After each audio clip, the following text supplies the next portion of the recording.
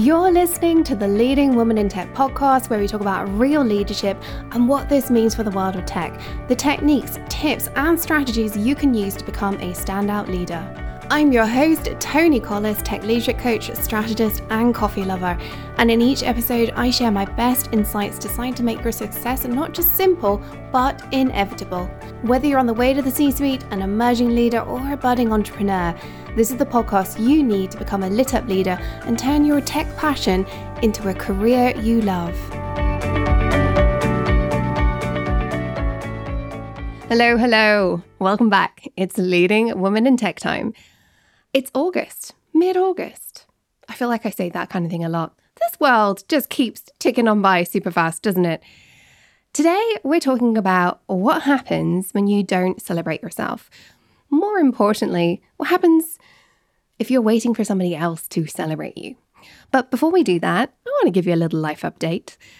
The summer is slowly but surely coming to an end here in Scotland. Mid-August is a time we've got a few weeks left of the summer holidays, and the days are still gloriously sunny, but it's definitely a little bit darker in the evenings. As you all know, I live in Scotland, and one of the things I love about Scotland is how light it is in the evenings, and that's definitely changing. But I feel like the summer days are just coming to an end, and that is making me so excited. Because September is, for me, a kind of yearly reset. It's actually more powerful for me than January, because in January, there's so much to do. There's so many things to go and see, and you've just had a cold, dark couple of weeks, and it's actually going to be cold and dark for a few more weeks. Okay, if you're in the Southern Hemisphere, you're probably not feeling that way, but that's how many of us in the Northern Hemisphere feel. And plus, there's so much pressure in January to do all the things like a health kick, to, learn a new skill, to, take up a new sport or whatever it is. September is a calmer reset for me. It's much more focused. I don't have a whole year ahead of me. I've got 4 months. And I feel like that is a time to say, hey, what can I actually get done this year? In January, you feel like the sky is the limit because there's a whole year ahead. And we all know that feeling of you get to the middle of the year and you think, what happened to my goals from January? Some of us get to the end of January and think, what happened to my goals for this year? Like, it's already petered out. But I think because September through to December is shorter, and for many of us, December is more about ticking along and enjoying rather than actually achieving a huge amount of success. So really, we're talking 3 months. And that is the sort of time frame that our heads can get around. We understand 12 weeks. Go check out the episode about 12-week year if you want to learn more about that, by the way. But I think it's just something we can really, truly get our heads around. So I'm really looking forward to September because I have a lot of plans for really digging into my strategy, my own professional development, what we're going to be doing for the rest of the year, and also putting in plans, more concrete plans for 2023. I already have my plans for 2023 because I'm that kind of lady. As a leader, you should be too, by the way. You should have professional plans. You should have personal plans. In the same way that I bet your business has a 2023 plan, they have probably a 5-year plan as well. You should have that for yourself, my love. But I get excited about, okay, it's right here, right now. What am I going to do? And September is coming. Oh, I'm getting excited. I hope you are too. But let's dig into today's topic. What happens when you don't openly celebrate your own achievements? Well, when you wait for others to praise you, if you don't, as I like to say, toot your own horn, my question to you always is, who's going to do it for you? So many of us put our heads down and we work hard and we think we'll get noticed. And so many women come to work with me because of burnout that is underpinned by working harder, working more, just work. Somebody is going to notice me at some point. They are the best at what they do, although there's often a bit of self-doubt in there, which I think is amplified by not getting the recognition. But to be brutally honest, you're not getting the recognition because you're not telling people what you are doing. You're not celebrating your own achievements publicly and openly.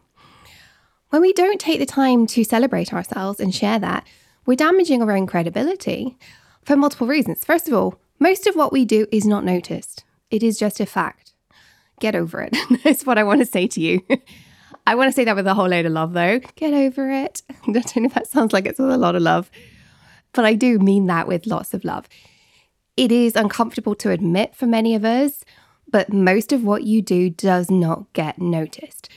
A lot of the executives I work with, one of the adjustments that they make as they land that first executive position is that the feedback you get at that level is generally negative. I mean, I'm on a mission to change that. Do not get me wrong. And one of the reasons I love what I do is I'm creating a mechanism for some extraordinary leadership to happen. And one of the pieces of extraordinary leadership is to still keep praising and giving positive feedback at all layers and all levels. And not just at the top, which is what generally happens when we're stressed, when we're time poor, only giving feedback that's negative. I often say to executives, silence means you're doing a great job. If you're getting feedback, it's quite often because something's going wrong. Great leaders try and give both. It's not always possible. And I think it takes an awful lot of time and presence, which a lot of executives have not trained themselves to do. It's hard work at that level with all the other responsibilities you have. As I said, we're going to change that, right? But if you're in an executive position, you may well be aware that the only feedback you get is bad feedback. That plays out lower down as well. Now, lower down the ladder, your manager has likely been told to give positive feedback. And so they may well be more open to looking for outcomes, but they still can't see everything you do.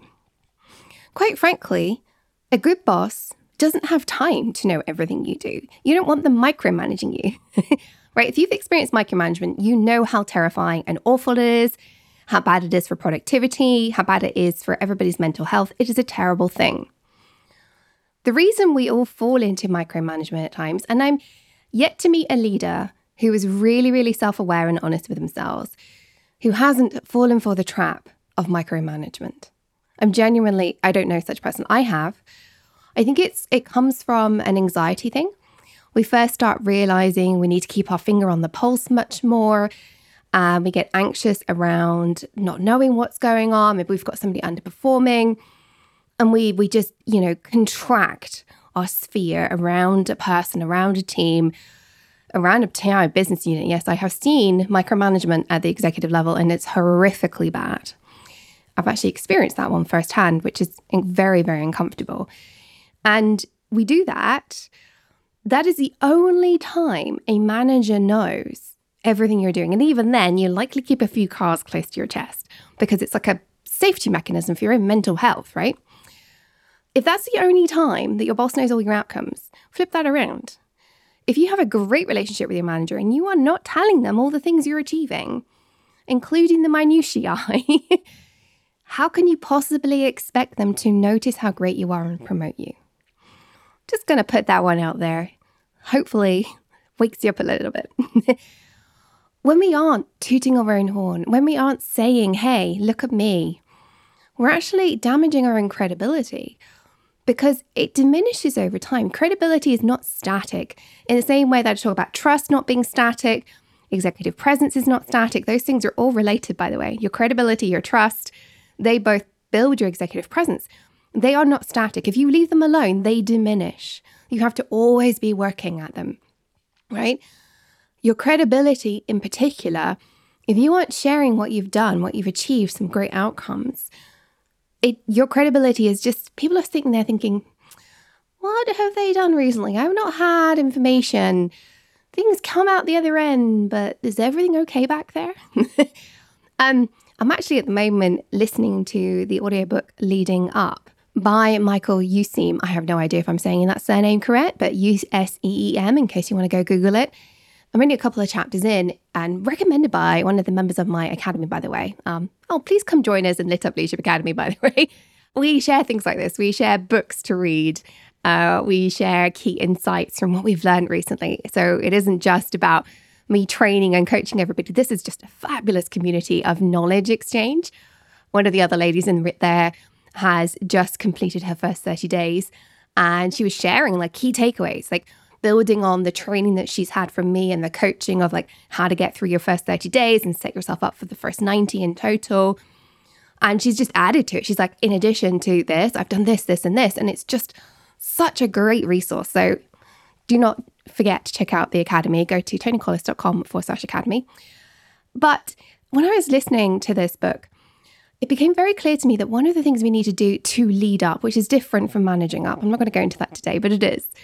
When we lead up, one of the key things we have to do is information exchange.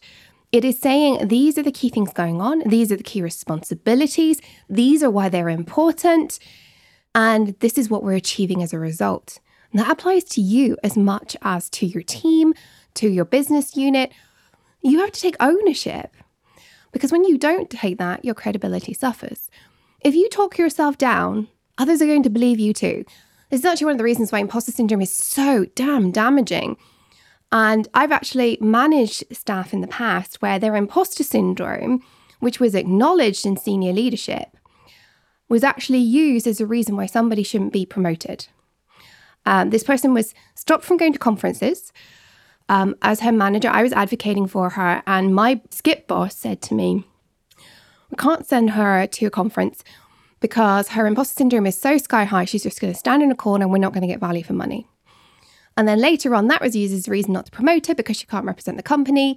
She was doing the work of that next level and she wasn't getting promoted because of her imposter syndrome.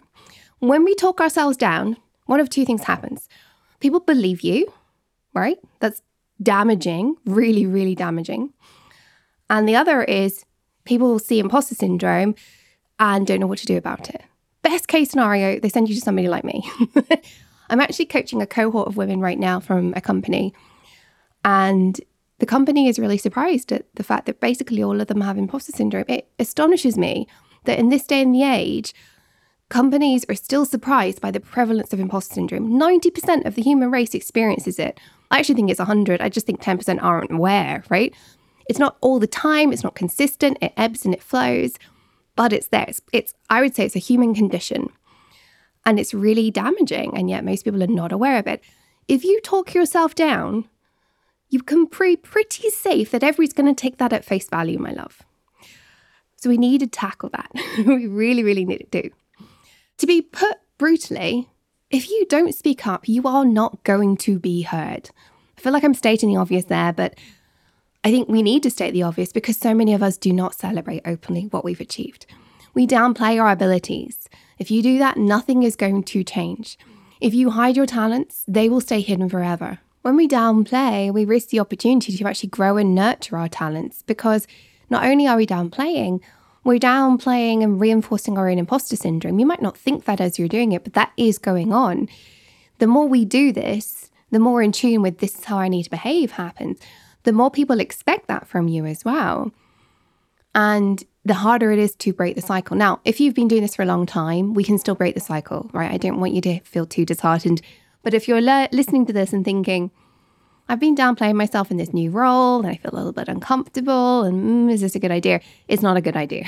All right, it's time to break that cycle right now before it gets any worse. But if instead you're listening to this and you're thinking, oh gosh, you know what?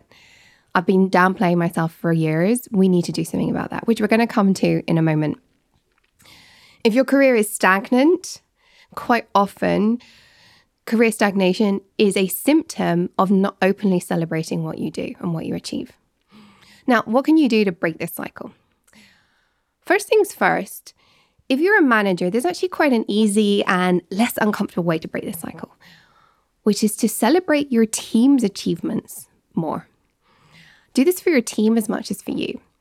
So in a meeting with your peers and with your boss, get used to declaring all the great things that your team has done. We have. Make them quantifiable as much as possible. Quantifiable impact is also essential for promotion, getting that new job. I talk about this all the time with my clients is you need to talk about the impact you've had quantifiably. You need to say, I've achieved this many millions of dollars in this many years. I've been responsible for this, drove this much revenue, or we grew our market share by this much, or I delivered this product to market that's going to impact this many people. You need quantifiable results. But if you can, you want those week by week.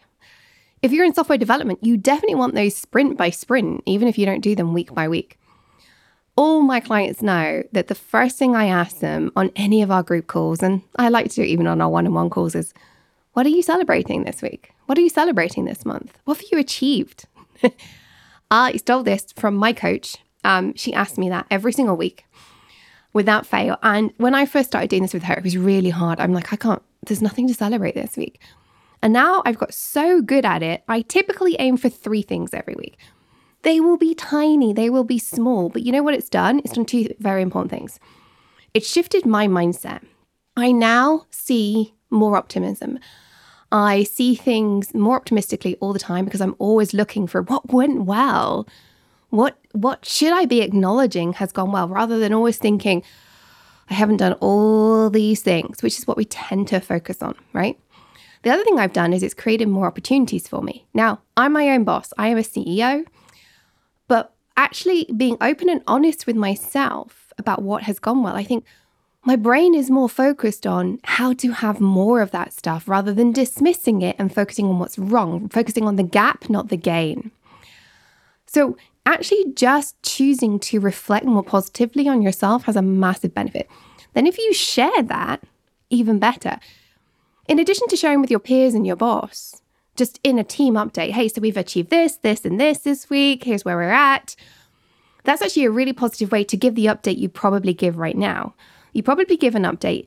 But I mean, I fell into this trap earlier in my career. I used to only give exception updates because I thought that's what bosses wanted. And certainly as a boss myself, I was like, I don't want to know all the minutiae. I do, though, now I know more as a leader because it's good for morale. And it also makes me feel more comfortable. When my team doesn't give me an update for a couple of months, and my team is amazing. They work like a well-oiled machine. I am so damn lucky to work with them. I really am. But every now and then I'm like, I just want to know that everything's going well. Whereas if they are just coming to me and say, hey, we've achieved this, this, and this week, I don't have to prompt them for, how's that big project coming along? Are we going to hit the deadline? It just is going to happen. And it feels so much better when we work that way. So that's one reason to share it with your boss and your peers, especially peers that you collaborate with. They want to know that what they're relying on coming down the pipeline is en route, is on the way. And it also gives an opportunity for them to say, hey, we've had a change here. Can we have a chat with you about how that's going to impact our work? It just opens the door to those conversations, which reduces rework later on. That's a tangent benefit. The other way I want you to do this if you're a manager is to do it with your team. In the same way that I do it when I'm coaching, what are you celebrating? What if you started a culture in your team? And if you've got direct reports who have direct reports, maybe you cascade this down. What if you started a culture of what went well this week? Share with us what went well. You're going to create a lot more optimism if you do that. You then need to give plenty of space for what didn't go well. But because you are doing both what went well and what didn't, you're creating that expectation. You're normalizing talking about achievement in a positive sense. You're normalizing bringing the good stuff to the table as well as the bad stuff.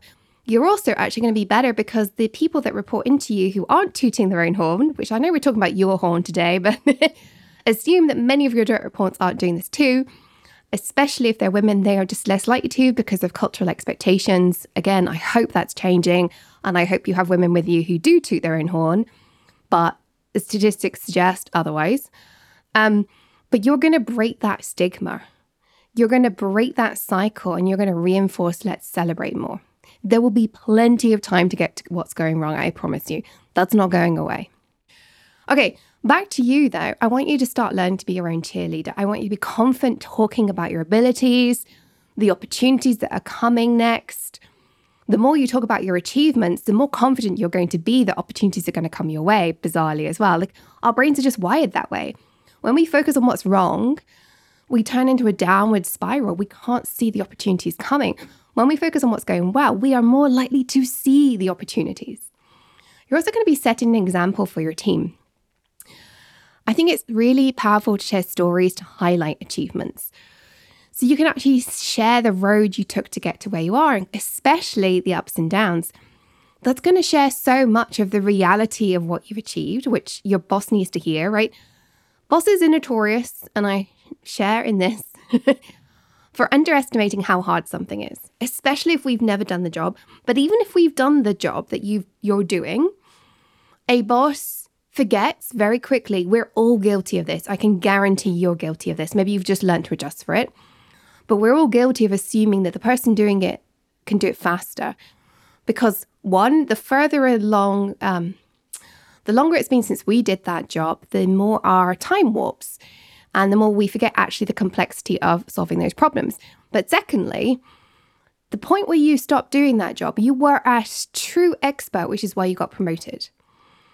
That person, unless they're about to be promoted, is not as good at that job as you were when you got promoted, because otherwise they would be being promoted, right? So assume that they need more time. So if we can give the story around our achievements, the complexity of the problem, we start giving enough context to our bosses for why something is worth celebrating, even though it took longer than maybe they thought. It also helps everybody understand the reality of the situation, why it's a big deal, why it took the time it did. It just is a great way for people to learn from you if you can share that story. And hopefully your team is going to learn from this as well. Now, I do want you to own your own achievements, but I also think it's worth lifting up your team and sharing your team achievements. A lot of people get criticized here for only talking about team achievements as their own. I think this is more prevalent in men than in women. I'm just going to put that broad brush out there. Massive generalization, I know. In general, I have a problem with women owning the achievements of their team at all. They're like, I can't talk about that in an interview because that's not mine. I'm like, it's your team. You should be talking about this in an interview. You're being interviewed for a leadership position. You need to demonstrate that your teams deliver more than one human can possibly do.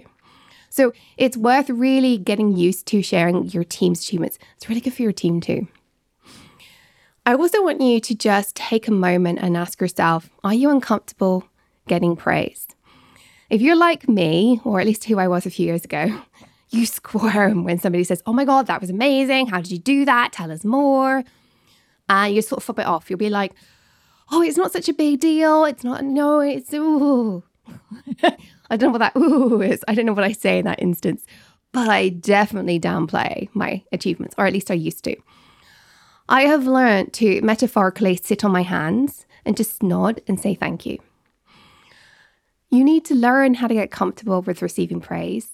The first step is to sit on your emotional hands, shut your mouth, and only open it again when you're able to say thank you and smile. Right? And the first, for me, like 2 dozen times I did that. Oh my God, I was just like a hot mess inside. Now it's normal. I actually enjoy receiving praise for the first time in my life. Yes, it's taken to the age of nearly 39 to get to the point where I'm comfortable receiving praise. And even now, some things trigger me. I haven't quite worked out the pattern. And it's so damaging when we do downplay it. We reject actually receiving the praise, and we're less likely to receive the praise in the future. We're actually less likely to receive things like promotions because the person learns that we don't want that. We're uncomfortable. We have imposter syndrome. And as you've already heard, imposter syndrome is actually used as a reason not to promote people, as heartbreaking as that is. One thing I would totally advocate doing, by the way, is to also track your achievements. So I have a tracker. I use a spreadsheet. It's not rocket science. It's just a spreadsheet. It's called my success log. And I simply put in there every single week, I have a check-in with myself. What am I celebrating? That's it. If I have data, this really applies if you are working and you're thinking about getting a promotion one day. You should put the data in there. So you might be release this product to market on such a date. And then a month later, you might be like, that product got, how many sales, is being used by this many customers. Maybe you work in customer success, at which point maybe you've been tasked with implementing a new customer success model and you implement it. And then, you get some data a few months down the line that you're like, okay, we've hit metrics, or maybe you've exceeded the metrics. That needs to go in your success log. Saving money, sales, marketing, new market shares, anything that's going to hit the business bottom line is crucial. Anything that improves productivity, anything that saves time and energy and workforce, all those kinds of things, try and quantify them as you go along. You should be quantifying them for your boss, so then document it for yourself. So when you are next writing your resume, preparing for interview, preparing a promotion case, you're not sat there with a blank page thinking, what have I done for the last 3 years? I have no idea. All right. I would definitely start with a success log. Okay. I've talked a lot today about the implications and what goes wrong when we don't celebrate ourselves, when we don't toot our own horn. And I've also talked about how it can be detrimental for years and years of our career. It amplifies time after time because we just stop getting promoted. It reinforces our imposter syndrome. And how this impacts our mental health, our career, our recognition, promotion opportunities. And actually, one thing I haven't touched on is how when we don't celebrate ourselves, it actually damages the opportunities of those around us and our team as well. That's a really, really big one. And I think the other thing is this really damages the business too. If you aren't celebrating and you aren't sharing your ideas because of your celebrations openly, you are the expert at what you do. That's why you're in the role you're in, which means the company is lacking your expertise and insights simply because you're not saying, hey, we've achieved this. Isn't this great? I've seen it manage to impact the ability to open new doors for verticals, horizontals, collaborations, partnerships, because you're not sharing how great the work you are doing is and the impact it's creating. When we don't share the impact we're creating, the business may be like, oh, let's not go down that avenue. Let's not look at that horizontal. I don't think that collaboration is worth taking the effort because you are not legitimately sharing how great your work is. Don't get me wrong. Some of that's on your boss too. Your boss should be making sure they have the metrics. Sometimes they don't even know that the metrics exist if you're not talking about them though. That's your job, especially if you're a leader. Okay, as always, let's finish up with a mindset moment. How can you start tooting your own horn? How can you start talking about how great you are? The key thing here, lean into the facts of the situation. It's easy to diminish what we've done by adding adjectives to describe and diminish our contributions. So instead, focus on the facts. You want to do this anyway, right? This is actually going to really help you, as we've talked about, in terms of your authority as a credible leader. Certainly in your resume, your LinkedIn profile, you need facts. But it's also much better to practice this when we learn to talk about ourselves. I'm also a big advocate for practicing speaking out loud before the situation. If you've ever been in a meeting and think, oh gosh, I can't speak up. I was going to say this and I can't. I want you to walk around the house telling yourself it before you turn up to that meeting. It sounds so bonkers, but actually just learning how to vocalize what you've written down, just practicing, is going to make it so much easier to raise your hand in that situation. You likely already deal with data day to day. We are in tech after all, right? But get used to focusing on the data that's contributing to your achievements, the percentages, the changes. And then there's also some qualitative stuff, what people are saying to you, how things feel to those around you, and the feedback you're getting. One of the things I put in my success log is screenshots from the women I coach when they tell me how great it is to be coached by me or when they've had a major breakthrough because of the work I'm doing with them. Yes, that's their achievement, but part of that achievement is mine too because I've helped them get there. You need to do the same thing with your work. Yes, your team delivered this thing, but you're their leader. Share that, own it, screenshot it, keep those words, and use those next time you need to pick me up. All right, that's everything until next time on Leading Women in Tech. Do remember to make sure you've subscribed. And if you love this, I would really appreciate it if you shared this with another woman in tech you know who could benefit from learning how to toot her own horn just a little bit. Until next time, remember, stay on your tech leadership game. Follow your dreams because the world really does need that uniqueness that you bring as a leading woman in tech.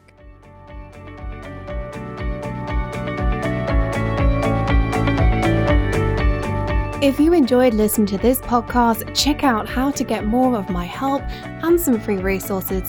It's where I take what I talk about in this podcast and really help you apply it.